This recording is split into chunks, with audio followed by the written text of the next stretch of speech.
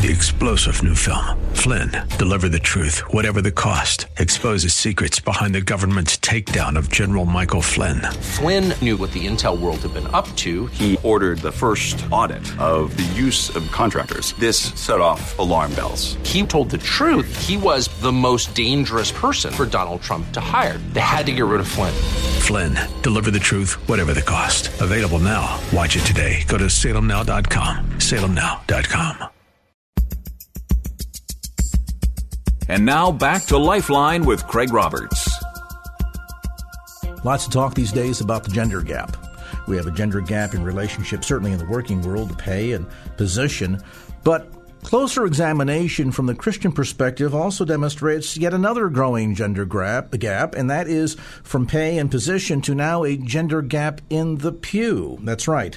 Oddly enough, it seems as if we do a better job at putting men in prison than we do in church pews. Why exactly is that? What can we do to give greater lifeblood to getting men involved in the ministry of the church? A gentleman who is an expert in this topic, involved in men's ministry for many, many years, and now serving as the president of Men's Ministry Catalyst, an organization he incorporated back in 1981 under the moniker Let's Go Fishing. And Jim Grassi, great to see you again. It's great to see you. It's been a little while since we've seen one another. But, you know, we're both still good-looking, handsome, young guys. It's a good thing it's radio. Absolutely. Answer the question, what of this matter of the gender gap in church? There's a recent study out released by Biola University professor Johnstone, who estimates that worldwide 66% of those in church on Sunday mornings are women. And in the United States, those numbers are not really any different. The evangelical church, approximately 57%. Mainline Protestant churches, approximately 66% are women. As I alluded to earlier, it seems as if we do a better job putting guys in prison than we do in pews. Why is that? This is unfortunate. Speaking of prison, 85% of the people incarcerated, the men, did not have a positive role model in their life. And that's kind of where I'll take this conversation and this question, is that I think we've lost our way as a church, and we've lost our way as parents to some degree, that we do not have the spiritual mentors in our lives that we should. I maintain there's a battle, and it's an urgent battle for men's souls. Has there also been a greater move toward sort of either gender neutrality, and some might even argue the opposite, saying that we have pushed sort of the feminine side of Christianity, both in images and the way we talk about God, in an effort to try and bring about a sense of balance, but maybe in the process made a lot of guys feel uncomfortable in church? Yeah, I, in my book, The Spiritual Mentor, in one of the chapters actually addressed the issue of the femininity, if I can use that word, in the church today. I don't maintain that every church ought to have a big moose head above the altar and the pastor should pack a gun. Although where I come from now, that's okay too. But what I am saying is that we have, to some degree, have isolated men and insulated men in the church setting. The research I did for this series called Romans 12 Disciple tells me through our surveys and statistics, this is where most men are coming from today in our culture. They feel lonely, emotionally isolated, friendless, confused, success-driven, spiritually empty, lured by pornography, deceived, concerned over debt, anxious, and distracted. Wow. Now, that came through a number of surveys that were taken, including our own. And I'm not saying every man feels this way, but in our culture today, just look at these sitcoms that are out there. Everything is putting man down. And men do not see their role clearly in the church as to what they should do besides sit there, be quiet, and write a check. That isn't what God intended. And when you think about it, unfortunately, it started this way with mankind. Where was Adam in the garden when Eve was being tempted? It says that he was standing and watching. And somehow we got to get over this, because the very statistics you quoted, which are very appropriate, is scary. And in the European churches, you hardly find men in the church. And I'm saying the church has to help equip men as being the spiritual mentors for their home first, then the workplace and community. And we're not doing that in the churches today.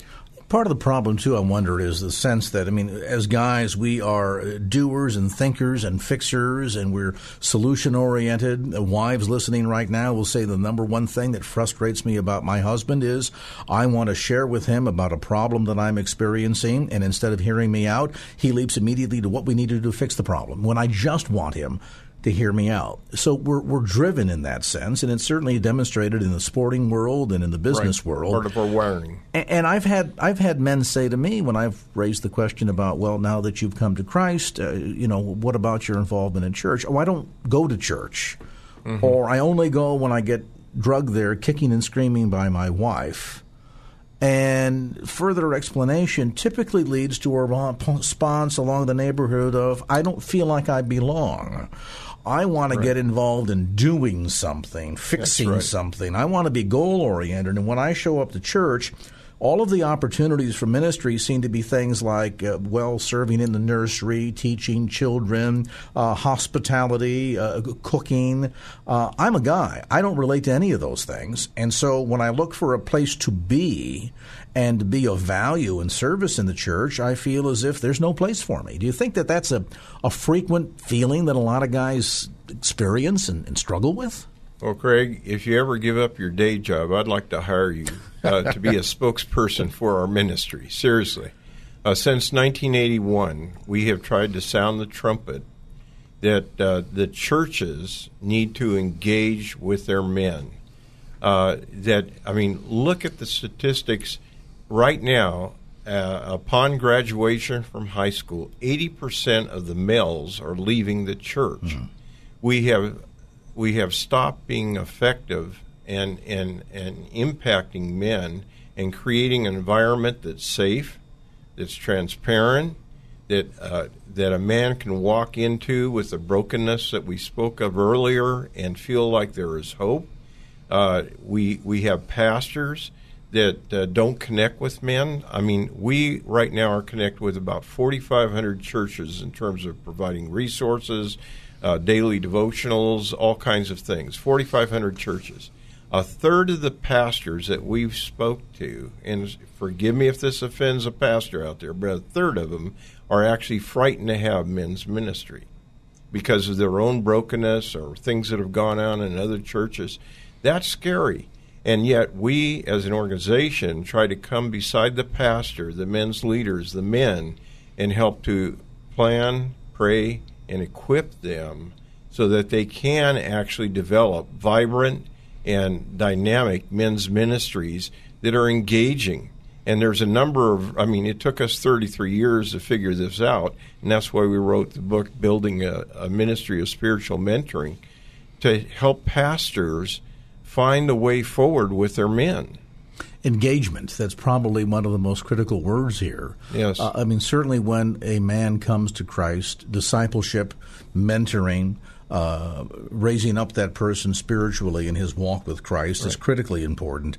But then getting them engaged and keeping them engaged. And a lot of guys say, well, I'm engaged. Yeah, they do a church work day once a month, and we get to get down and, clean gutters on the roof and paint Sunday school classrooms and things of that sort. But I'm looking for something more. I'm looking for something that has a greater sense of satisfaction to it and a sense of doing and purpose and being that a lot of guys, frankly, just feel like they're the odd man out. Well, and I think part of that, again, comes to back to the pastor, that we're not equipping our men to be the mentors, the disciplers. We're not equipping them for evangelism. The men's groups we've worked with, once we come in and help them to understand what God's role is for a man and how to be a man, so to speak, that the natural byproduct of that is I want to share this with people and to help them find a way forward in terms of their own giftedness, their own interest. What we say is spiritual mentoring is discipling within the context of a relational environment. And see, one of the problems we have in the church today, we have pastors preaching from the pulpit, but they're not engaging with their men in a relational environment. Consequently, the men don't engage with their own family. There's a disconnect. There's a disconnect. And so we have this whole thing, and that's why our ministry, as you remember, when we did this interview 16 years ago or 17 years ago, it was called Let's Go Fishing. Because there was an intrigue with men. Well, you mean I could learn actually how to fish? Well, yeah, you will teach you that as a Hall of Fame fisherman. I can do that. But, hey, we want to teach you what Matthew 4:19 was all about. Follow me, and I will make you fishers of men. Jesus intentionally took his disciples, you see, and first of all, he said, follow me, which that's a head issue. He's asking us to make a commitment through the power of the Holy Spirit to him, to follow him. Then he says, follow me, and I will make you. Who's making us? Christ is making us through the power of the Holy Spirit and through pastors and churches that engage men and help men to move forward in their giftedness, in their interest areas. And then he says, and then you can be a fisher of man. And that's where we've lost this whole disconnect. Dr. Jim Grassi is with us tonight in studio, founder and president of Men's Ministry Catalyst, known to folks that have been around for a while as Let's Go Fishing Ministries. We're talking about the state of men in the church today. We're going to get back to more of our conversation when we come back to, we'll zero into a change that we've seen in recent years in men's ministry that seemed to be for a while an encouraging direction that suddenly did a 180. Whatever happened to the power of men's ministry? We'll talk about that as this edition of Lifeline continues.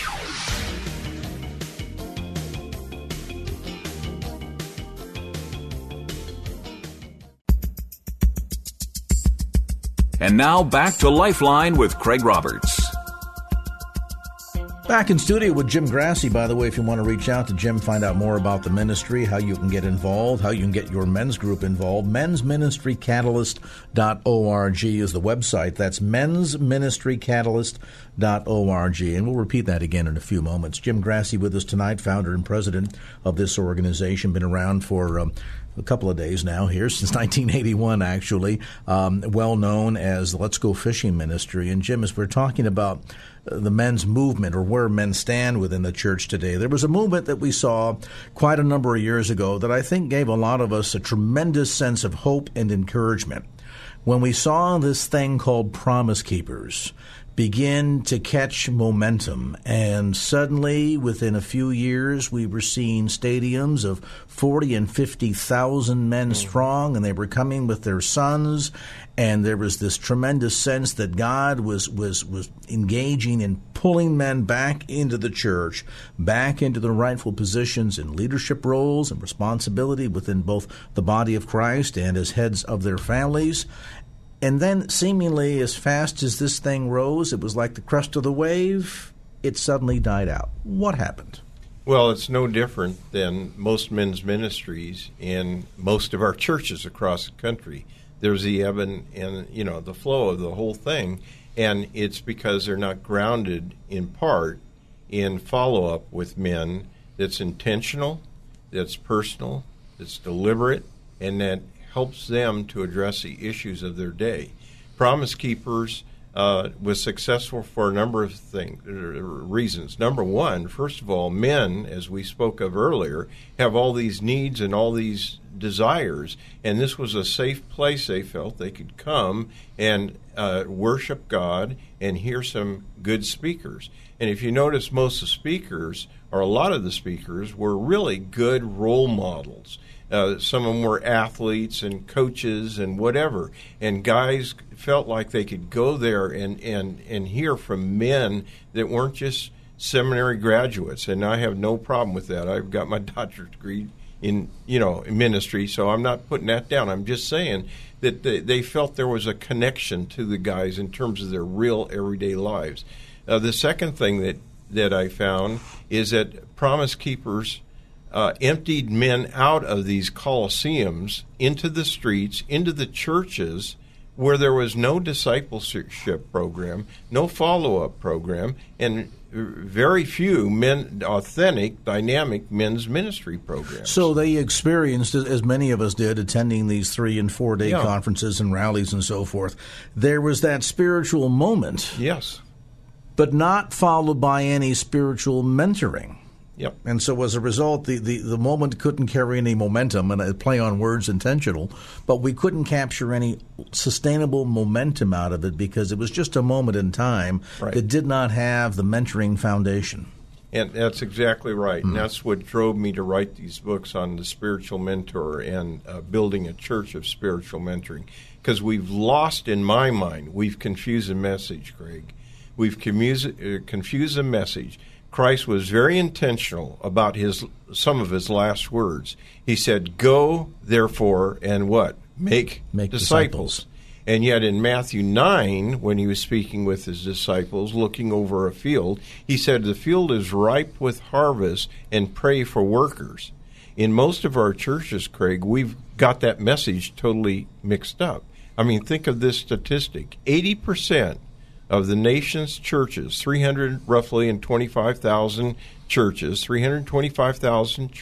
80% of those churches report that they've only had 1 or 2 converts this last year. 1 or 2 converts. Now, I submit to you, what we're doing is we're praying for disciples and making workers. You know, it's kind of like you're accepted as a man if you come to church, come to the work day, come to a burnt pancake breakfast, attend church and write your check. Have a nice day. Don't confuse me with anything else. And I submit to you that we need churches who are engaging their men, pastors who are authentic and transparent with their men, who deliberately seek to find what the issues are in their culture with their men and what they're struggling with. We know that it's possible because we have the model of the first century church. We have the model of what happened in the book of Acts. That's right. With the disciples. Now, this isn't to, and I want to be cautious here because there's many ladies in the audience, and I don't want to seem as if, Craig, you're being sexist and so forth. Not at all to diminish the role that women have played historically within the church, play today, will continue to play in the future. I give acknowledgement to that, clear and forthright. But you see 12 men who turned the world upside down. That's right.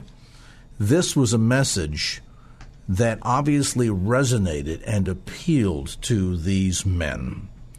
What, in your opinion, Jim, having done study on this for many years, is different between the message that was being spoken of Christ in that day versus the message that we are speaking of Christ today? I mean, it's the same Jesus now and forever. God's word never changes. The message never changes. So what is different in the approach today that is causing so many men to feel as if this is not a place for me. It's a place for my children. It's a place for my wife. But I'm not going to be a participant. I'm simply going to be a sideline spectator. And as we know from the analogy of sports, guys can be very opinionated when it comes to sports, but at the end of the day, they really want to be involved. What has changed? Well, it actually resonates with the message I just gave 2 weeks ago to a church called, "Are you a spectator or a participant?" And we've made it too easy in the church today to be a spectator and not be a participant. We forgot about what it means to deny self and pick up the cross. And it says pick up our cross, meaning that we take our gifts, our talents, our skills, and that we go out into the world and create this mentoring relationship. That's what Christ had with his disciples. It was this mentoring role, and it's discipleship done within the context of a relational environment. It isn't done just on Sunday morning between 10 and 11 from the pulpit down. That's important, and we need that. But it's done in life with pastors connecting with their men. Now, I realize the pastors listening can't go out and connect with every man, but they can build a system within their church, and that's what Men's Ministry Catalyst tries to teach and help pastors with, is building a system that helps equip, to encourage, to inspire their men so that they can become those mentors. Well, and discipleship was always about older, more mature believers coming alongside and mentoring, for want of a better term, and maybe that is the better term, younger believers in Christ. This was not singularly the job of the pastor. I mean, otherwise, my goodness, the average church would have 2 people in it, because we know we have to recognize it's an impossibility for a pastor to mentor a congregation of 500, let alone 5,000.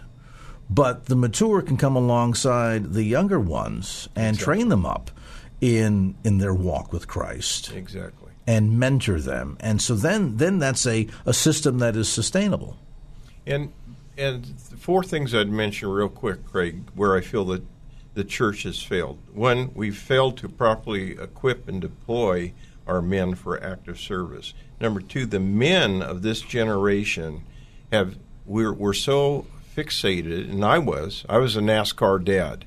A NASCAR dad drives by the house. Hi, kids. I'm off to my next job. I'm trying to be successful. We have forgot to show our men how to be significant, not just successful. That's a legacy issue. Secondly, many of the younger pastors today feel intimidated by the older, mature Christian men in their church. So we're not encouraging them to come out and get involved. And now what about these older men of our generation, Craig, both of us being 39, but men that are retiring, they've been sold this myth that the end game is to retire. No, the end game is to refire, to turn on those burners that you have, the experience, the knowledge, your maturity in Christ, that you can help kids. I mean, I have people come up to me all the time and say, well, I'm not on a mission field. I got arthritis. I can't go to Africa or India or whatever. Hey, your mission field, open your front door and look to the left and look to the right. 41% of the kids in the United States do not have a biological father in their home. Now, I grew up in East Oakland. In Oakland, that number is 80%. Over 80% of the kids do not have a biological father in the home. Hey, our mission field's right out our front door, but we have to be equipped as mentors with the right information and the approach. See, the part of the question that you ask is, why did Promise Keepers have this big thing, and then it sort of fizzled out? Because churches were not equipping their men with how to go about creating a relational approach to people in their sphere of influence. Well, and it has to be sustainable, and to be sustainable, you've got to build a firm foundation, and that takes us right back full circle to this whole issue of discipleship. Right. Exactly. And whether we want to call it discipleship or mentoring in more common vernacular today, it comes down to the same thing, doesn't it? It does. And I don't know if you want to go there, not that we're done with this topic, but of late I've had 4 newspapers ask me for comments on the current NFL situation. Let's save that for a moment. We're going to take a quick time out, Jim, okay, and we're going to come back to more of the conversation. Jim Grassi is with us tonight in studio. He is founder and president of Men's Ministry Catalyst. Information on the web, by the way, at mensministrycatalyst.org. That's mensministrycatalyst.org. And, Jim, you do seminars all over the country. There's all kinds of resources available on the website. You can get information about upcoming workshops, how you can invite Jim or a member of their speakers bureau to come and do a presentation at your church. There's also all kinds of printed resources as well. Jim, you're working on book number, 30 now, I would imagine? No, 13. 13, okay. Actually, I'm working on book number 14. 14 coming up. Number 13 is the one you have in your hand. 13 in my hands here, newly released by our friends at Thomas Nelson. Finishing Well, Finishing Strong by Jim Grassi, and the book available at Christian bookstores throughout the Bay Area, also through Men's Catalyst.org. When we come back, we'll talk a bit about what we can do to create an environment where men feel more invited, more at home within the church. And then, too, we'll get into a bit about what's going on in the NFL. I'll mention as a sidebar for you that Jim has served as chaplain to both the 49ers and the Oakland Raiders, but not at the same time, I'm assuming. No. Yeah, that would have been tough. We'll take a time out, come back to more of the conversation after an update on traffic.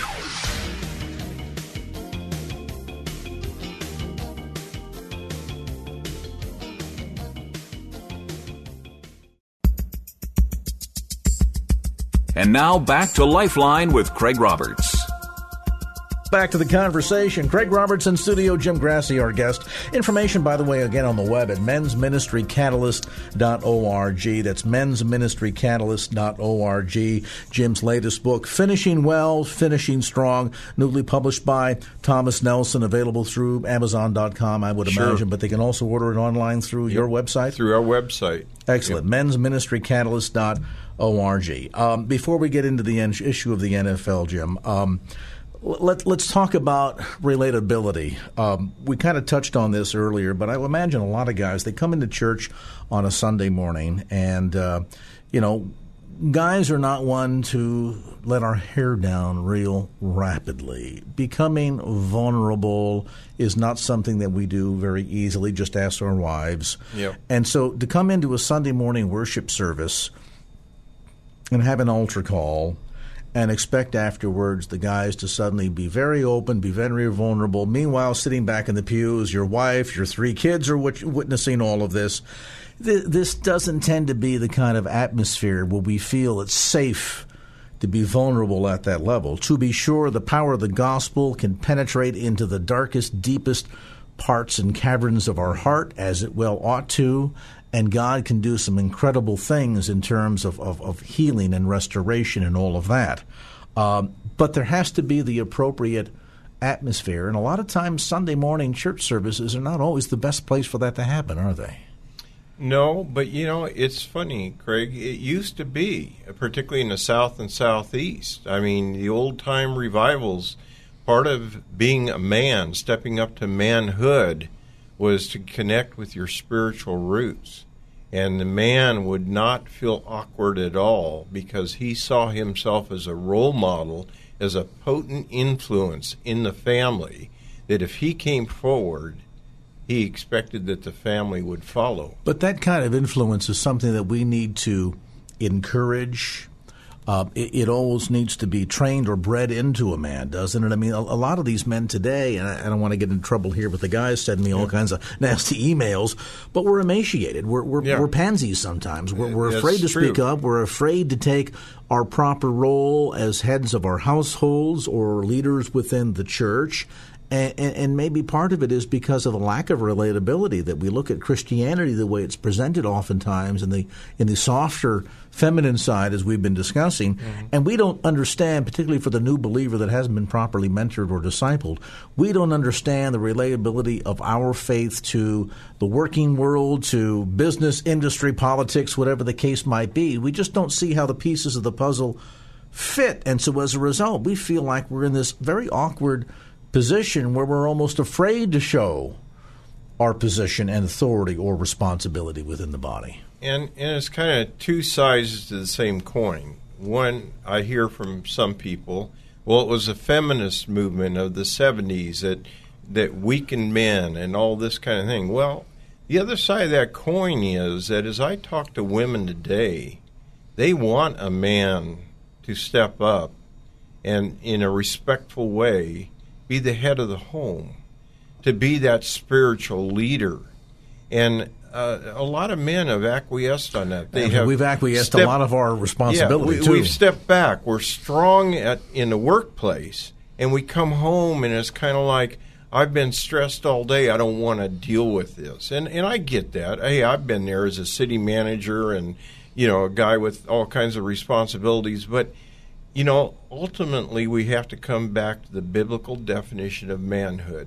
And we've got to look to the Bible as our source of strength in our pastors and the men that we connect with. And you start off by describing what many churches feel like to men today, this kind of flowery, pastel kind of experience, and that a guy, doesn't feel comfortable coming forward. He doesn't feel comfortable coming forward because in his own men's group or the men around him have not made him feel comfortable, that they haven't set an atmosphere of transparency, of encouragement, of, hey, this is a place that you can unwind and it stays here in the room.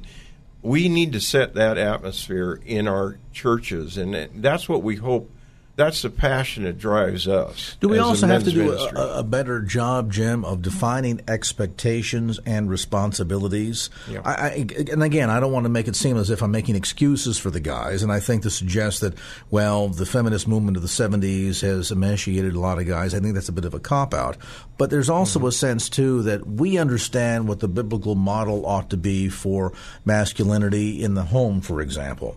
Right. And how many wives, you talked about the rate of the number of homes that have single-parent moms, no dad present at all. Yep. How many of those children, how many of those mothers and wives want their man to be a man and step up to the plate and live out a godly, masculine life? And yet a lot of guys either don't understand what those expectations are, or they come from a broken home themselves, where they've never seen it modeled. All they've seen is mamby-pamby Christianity or mamby-pamby masculinity, and so they live out what they know because they don't know anything else. And that's where, again, the spiritual mentoring comes in. There are enough of us guys our age around that we need to help shepherd the 40-somethings who can then help shepherd the 20-somethings.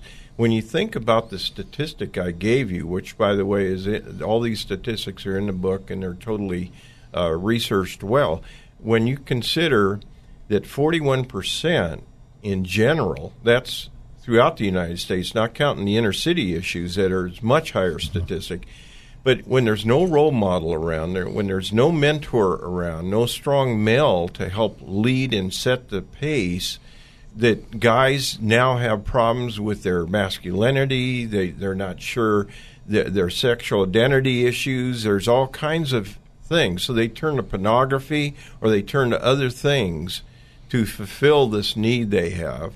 And somehow the church, the Christian church, is a logical place for this to become a touchstone for men who are feeling like I need a role model. But we have to have guys step up. Well, then this also suggests that at the end of the day, if we're going to call upon our men to be men and to be to do a better job at following Christ, to follow suggests that there needs to be a leader. And I hearken back to what Paul had said, follow me as I follow Christ. That's right. The sad thing is that there aren't enough leaders out there that can help model for men what this looks like, what the balanced, appropriate biblical model ought to be for fatherhood and husbandhood and leadership within the working world. Exactly. And that's where, in my mind, we as a culture have to shape up, starting with the top office of the land on down, that we need to be men of integrity, that our character needs to stand for something, that we show our patriotism, that we show what it means to be a man, to be a strong man. And that doesn't mean strong by being authoritative at home and, I'm taking charge. It means strength is about, working with people, working within the whole context of family and what that means. Well, even, for example, we've seen recently in the headline news what's been going on with all these cases of reported domestic violence and abuse and things of that sort. And some have opined, well, it's just testosterone out of control. Yet I look at it and say, this is not a man who's being out of control as a man. This is a man who, in fact, doesn't know how to be a man. A guy that feels comfortable beating up on a woman who's half his height, half his weight. That's not a masculine man. No. That's not testosterone out of control. That's a man who, in fact, needs a good injection of masculinity. And I want to talk about that when we come back after a brief time out. As we mentioned, Jim has served as the chaplain of both the 49ers and the Raiders, and there's been this argument that there has been a crisis of character with the NFL. Maybe better put, there is a crisis of character within our society today. So how do we raise up masculine men who also know how to respect women? We'll talk about that next. Jim Grassi with us, again, founder and president of Men's Ministry Catalyst, on the web at mensministrycatalyst.org.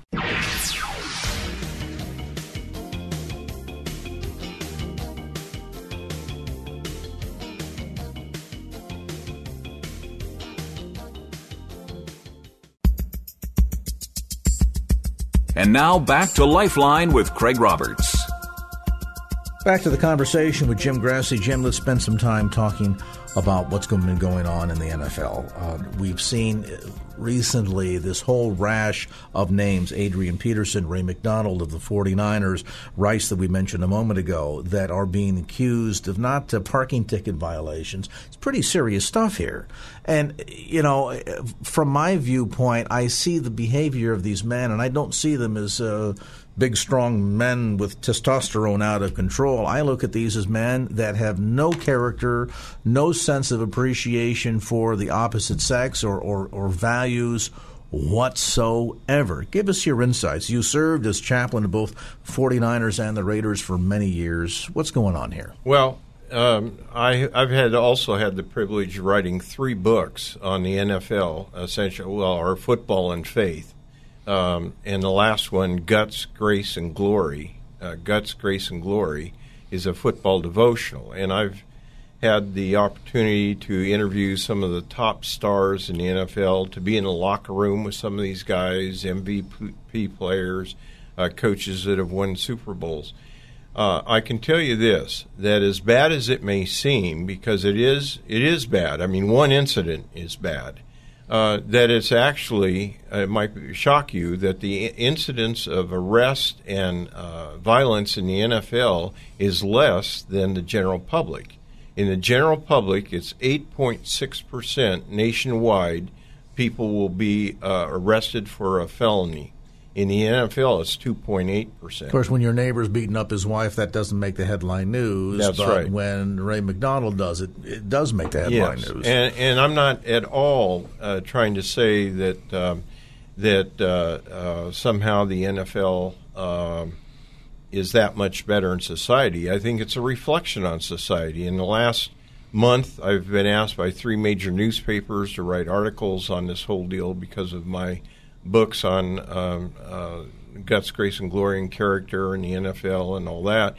And you're right, Goodell and everyone has their hands full. But, you know, there is a trend towards a positive. I talked off the air that the NFL has instituted policies now that teams have to have 3 meetings during training camp on character-related issues. It could be finances, other things that they are having to deal with. I also mentioned that a number of these guys who are in trouble now are guys that did not have a positive role model at home. Ray Rice, as an example, his dad was shot to death when he was 1 year old. So these guys are growing up without the positive male influence in their home. They go to college, where too many college coaches have been interested in the football game and the score and winning a trophy rather than building character. The Vince Lombardis and the John Wootens and Tom Landrys of that time, those guys need to be around these coaches, if they were alive today.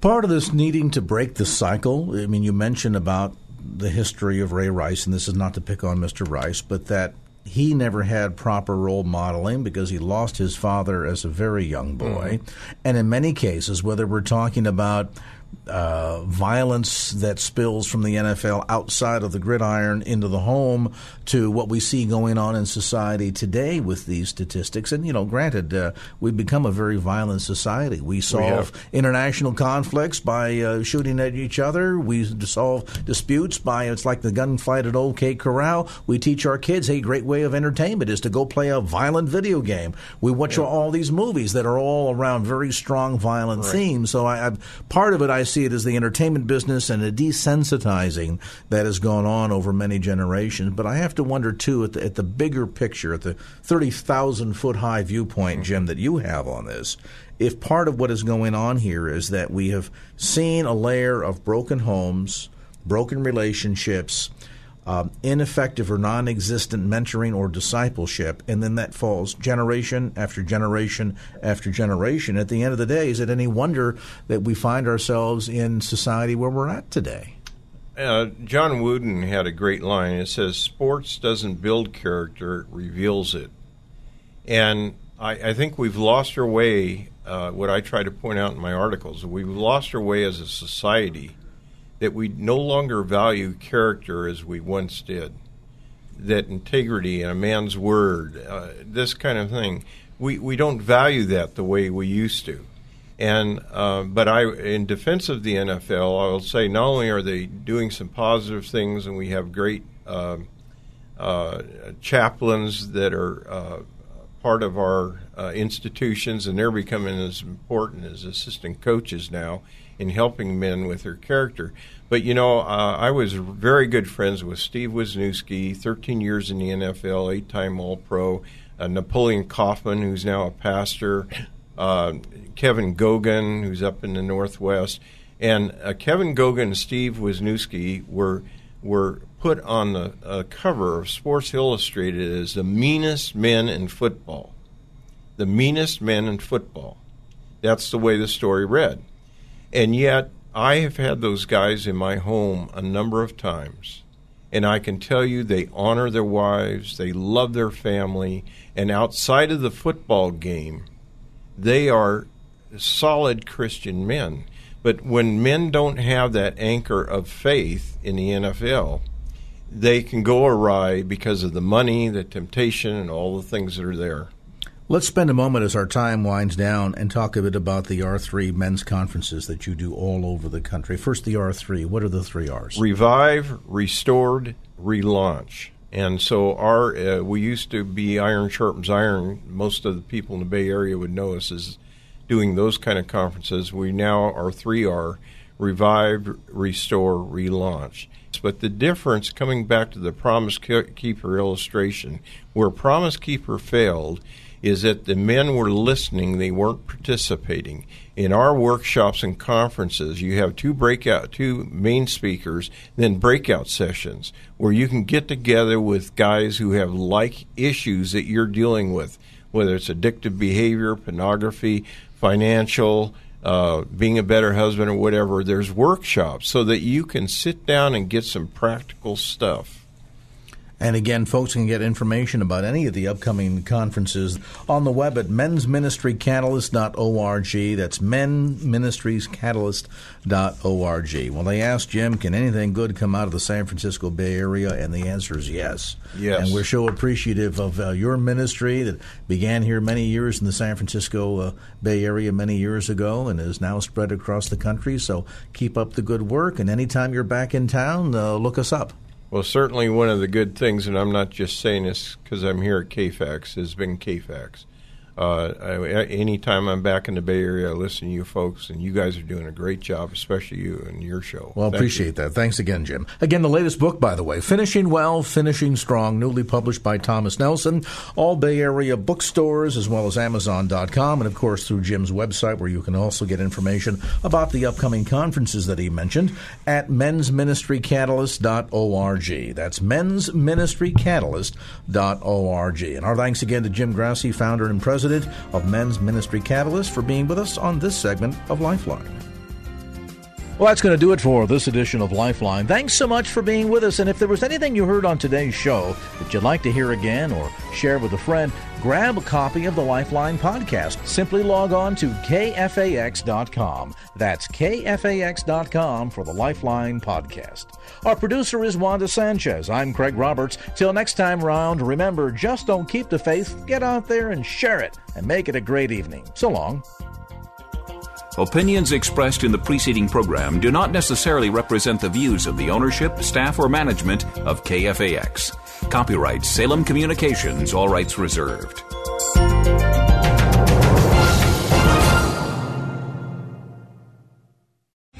3-star General Michael J. Flynn, head of the Pentagon Intelligence Agency, knew all the government's dirty secrets. He was one of the most respected generals in the military. Flynn knew what the intel world had been up to. He understood its funding. He ordered the first audit of the use of contractors. This set off alarm bells. The explosive new documentary, Flynn, Deliver the Truth, Whatever the Cost, uncovers the facts behind this scandal. Flynn told the truth. He was the most dangerous person for Donald Trump to hire. I find out the worst enemy that I'm going to face in my life is right here in America. They took my assessment and they wanted me to change it. And I was like, I'm not changing it. They had to get rid of Flynn. With in-depth interviews, archival footage, and never-before-seen personal records of the man behind the headlines. I just felt like I was drowning. Flynn, Deliver the Truth, Whatever the Cost. Available now. Watch it today. Go to salemnow.com. salemnow.com.